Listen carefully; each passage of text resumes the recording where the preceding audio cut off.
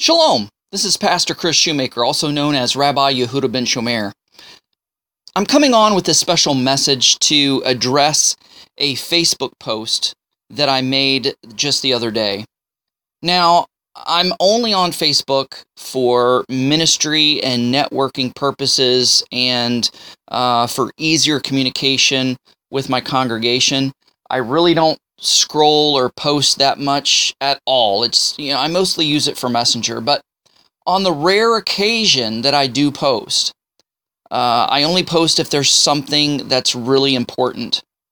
So this is what I wrote the other day. I rarely post now, so if I do, it's important. I have felt something off the past few days, and the feeling has intensified today. I feel like something very evil on the world stage is about to happen, and we're all being distracted so as to fail to pray. Again, I can't give you any specifics because I don't know any. I just know what I feel so strongly. Join me and pray against this evil that is about to happen. Whatever it is, God knows. I feel as if I'm bracing myself for something. Sorry if I'm sounding like a loony person. And unquote. That was my post. And I received over 80 comments confirming that other people feel the exact same way.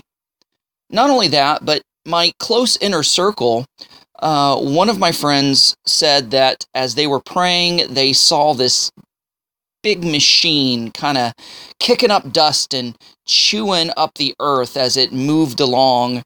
And that kind of helps describe what I've been feeling, like something is being plowed, something is being mowed over. The earth is being overturned or turned over. And they said that they saw the body of Messiah standing in front of this machine coming towards them with their hands out. And there was like this golden web that went before them. Probably kind of reminds me of Star Trek, the original series, the Tholian web. And it was the prayer, not just the prayer, but the praise and worship of the saints that were holding or keeping this thing at bay.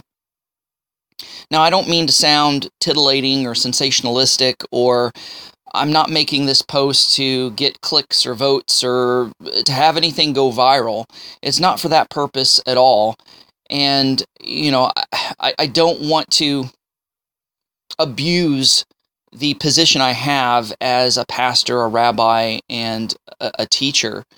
I don't want to use sensational religious buzzwords as the watchman on the wall, and things like this. I'm just speaking from my heart and speaking from what I feel. And most of it is like I said, I was just kind of putting out feelers to see if there was any confirmation, and a flood of it came back. So the reason I'm addressing this is, number one, to bring people's attention to this feeling.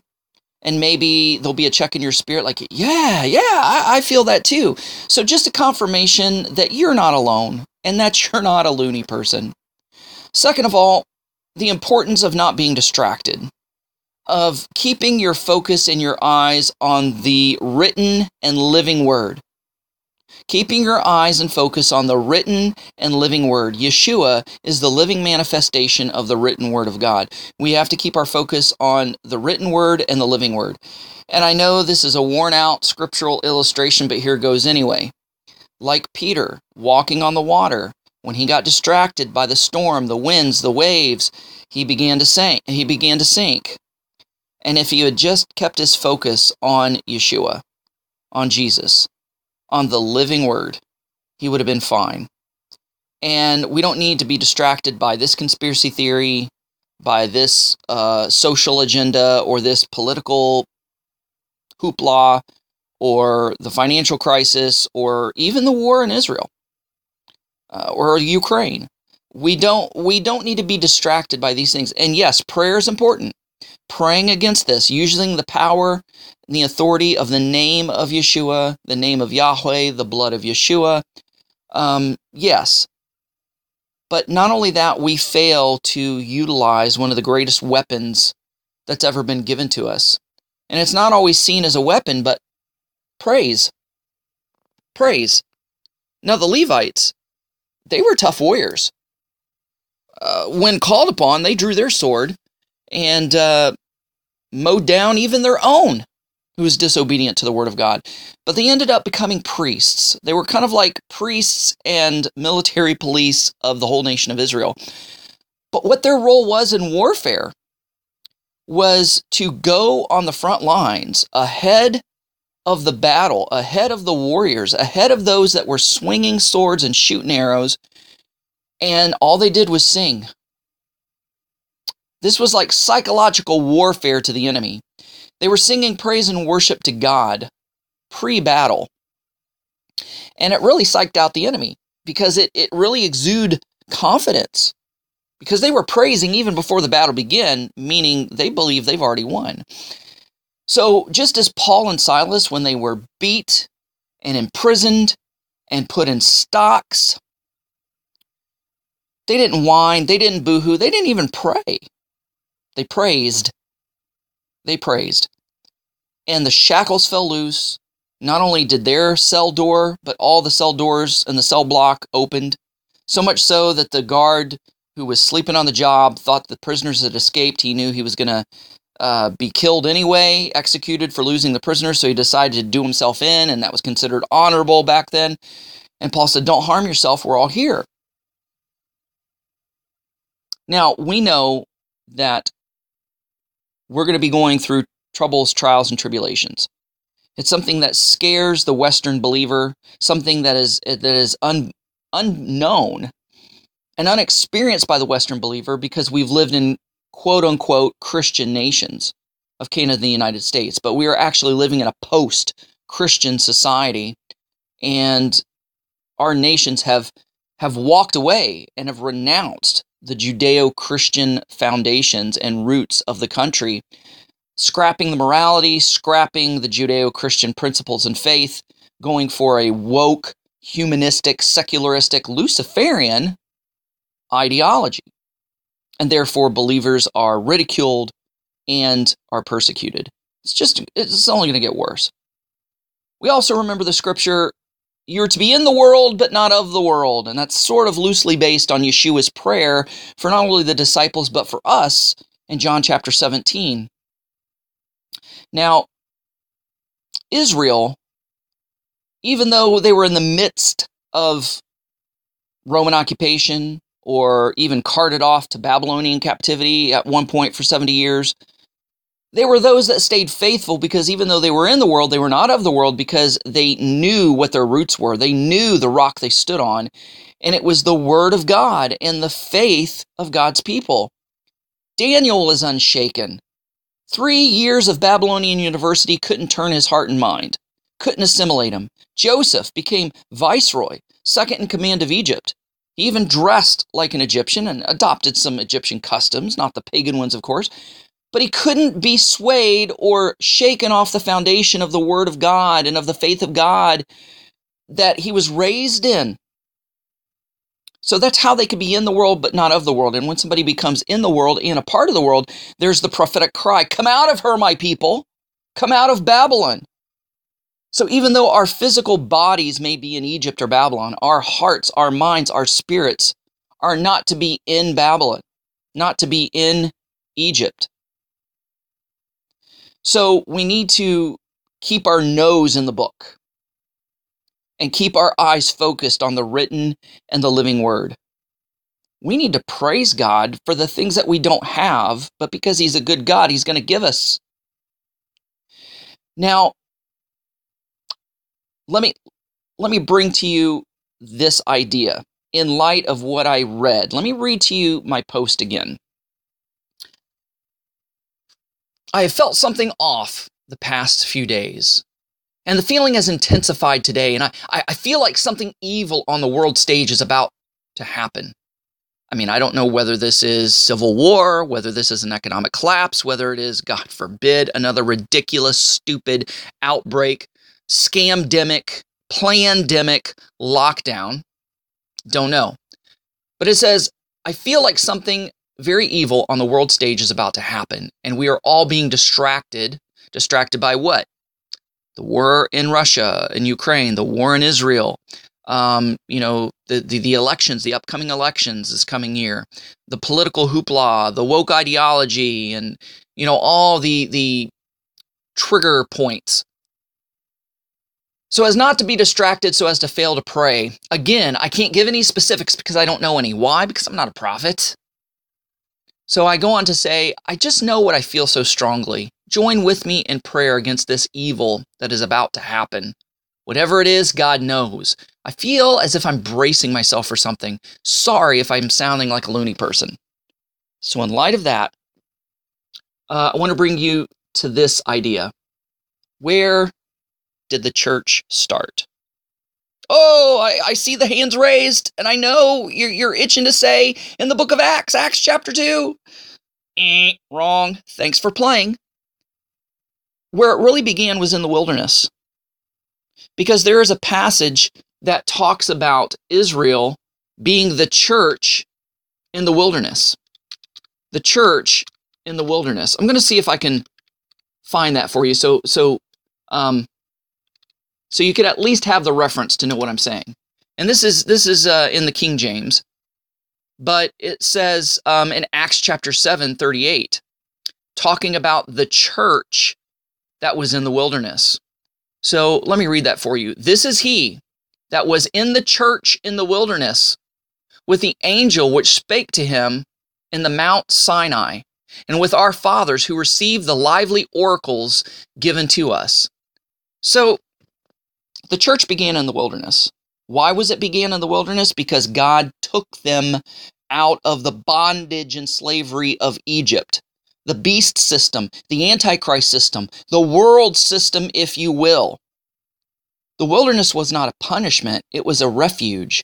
The wilderness wasn't a punishment, it was a salvation. God didn't bring them out of physical bondage just to put them into spiritual bondage, as some Christians say. Why do they say that? Because they say the law is a bondage. And where was the law given? In the wilderness. That's a pretty cruel and sadistic God. To take them out of physical bondage only to put them in a spiritual bondage makes no sense, holds no water. It's just ludicrous. So the wilderness is a place of refuge, a place of protection, a place of provision. When Elijah had to run from Jezebel, where did he go? Wilderness. How was he provided for? By the ravens that gave him meat and the water from the brook. When that ran out, what happened? Well, God still provided, right? We're so focused, and I do, this is the saying that God has given me for the past several years, and I've said it so much, many of you are probably sick of hearing it. Stand like Daniel, prepare like Noah, and expect to be provided for like Elijah. So stand like Daniel. Don't be moved in your faith, in your ideology, and being rooted on the rock of the written and living word of God. You see what's coming down the pike. You're stupid if you don't prepare. Do we depend on these provisions and, this preparation? No, because it could be taken away from us at any moment.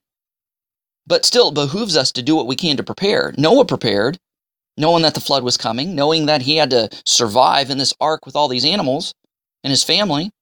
So we do the same to the best of our ability, within our means and resources, without going into debt or doing us financial harm ourselves. And then what do? After that, we expect to be provided for like Elijah. The ravens provided him meat, and the brook provided him water. How was the children of Israel provided for in the wilderness? The church in the wilderness? Well, first of all, they had water from the rock. They had manna that came with the morning dew. They had quail. It said that their shoes and their clothes didn't wear out for those 40 years. That's miraculous. They had the best GPS system in the universe. Cloud by day, fire by night. God himself, right, led them. The persecution of the first century believers in Acts was a type of wilderness. Even though they were in the world, they were not of the world. They had to go underground. They lived and worshipped in catacombs, lived and worship out of their homes. They were, ostracized from society, kept from jobs. They were persecuted, taxed, harassed, imprisoned, fined, martyred in some cases. But they never was shaken from the solid foundation of the written and living Word of God and of their faith. They stuck to their guns. And what happened as a result? Miracles. Miracle after miracle after miracle. Peter being released, just other miracles that healings. God forbid if there's another lockdown and another scamdemic, we're not going to have access to doctors for those who said, no, we're not playing this game again. Fooled us once, shame on you. Fool us twice, shame on me.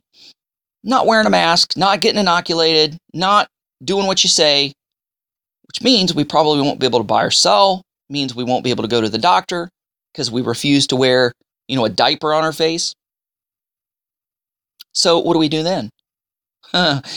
We expect to be provided for like Elijah. Lord taught me a lesson in this just recently. It's been a very odd winter. We had this huge storm and a lot of water, and my basement flooded, which it hadn't done so in probably a decade or more.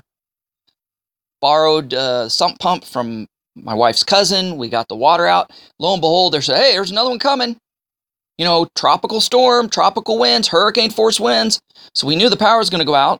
The basement flooded again. We couldn't suck it out because we wouldn't have any power.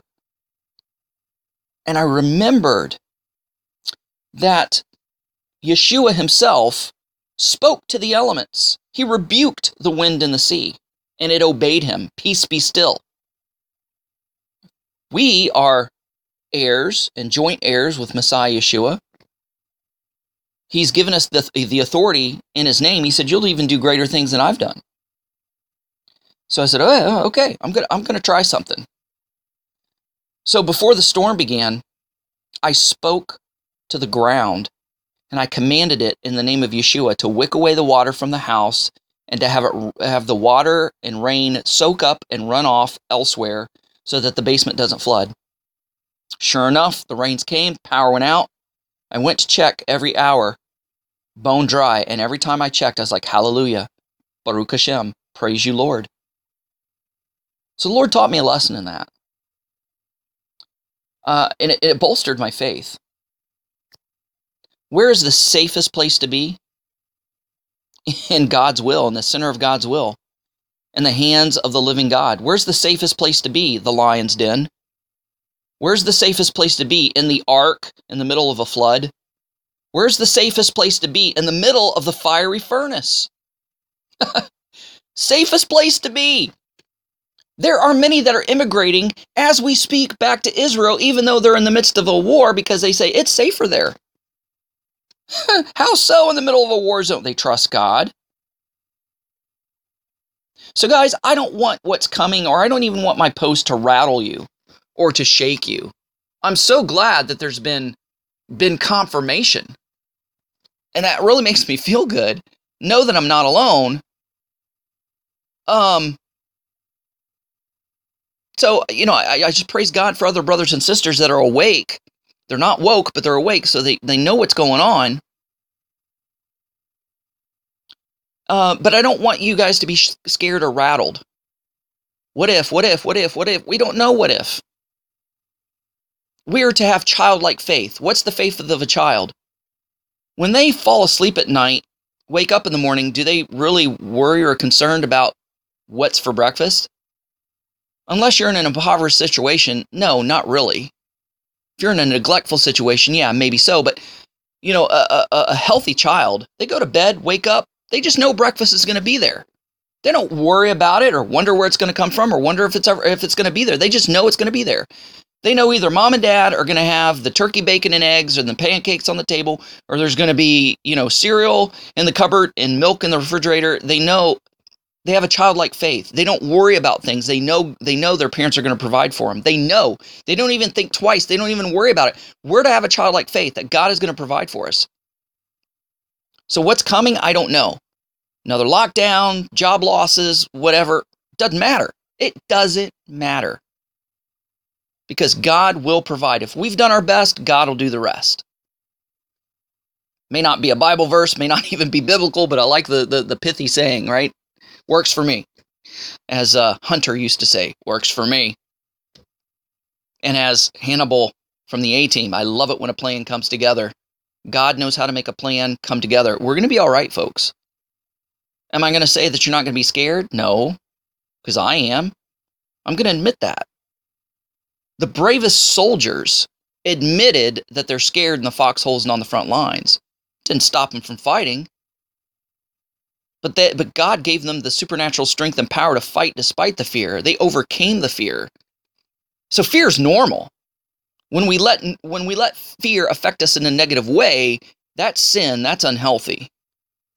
Right? So faith overrides the fear.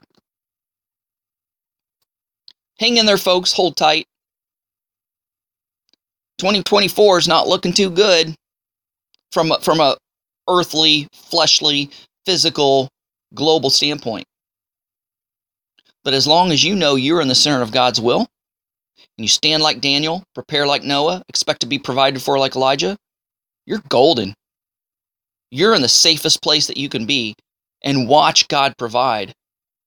Watch revival break out. We've been praying for revival for years, but we've been so reluctant to shed ourselves and unshackle ourselves from our comfortable pet sins. And we wonder why that there's no revival. Persecution will bring revival. The hardship, the hard things that are coming that we dread, that we fear, that we don't want, it's going to bring revival. It's brought revival in persecuted parts of the world. China, North Korea, and Islamic and atheistic majority countries where Christianity, where believing in Yeshua, following the Bible, owning a Bible is illegal, even in some cases a death penalty. And yet the church is growing. The body of believers is growing, and they're strong. Revival's breaking out. And that's going to happen with us. Doesn't matter who's in office. Doesn't matter who gets there illegitimately or legitimately. Doesn't matter what the powers, the black hats, the Illuminati, whoever you want to call them, is. That's the God of this world that's subjected to the lowercase g, God of this world, and they're pretty much running the show. Doesn't matter. Doesn't matter if it's Nero. Doesn't matter if it's Domitian. Doesn't matter who's on the earthly throne. We know who's on the throne of the universe. We know who's on the heavenly throne. They're the one that's really in charge. God is the one that's in charge of it all. Nothing takes him by surprise, and nothing can thwart God's plan. All things work together for good for them that love the Lord and are called according to his purpose. Romans 8:28 and Matthew 6:33. That if we seek first the kingdom of God and his righteousness, which those are the two verses God gave me for this year, or this past year. Seek first the kingdom of God and his righteousness, and all these things, what things? All the things you stand in need of will be added unto you. We just got to keep our eyes and focused on the written and living word of God, and we need to stick together as a community of believers. Because we're going to rely and depend on each other. Hold the line, folks. Stand strong. Don't move, don't budge. God has got us. Love you guys. Thanks so much for listening. Shalom, and God bless.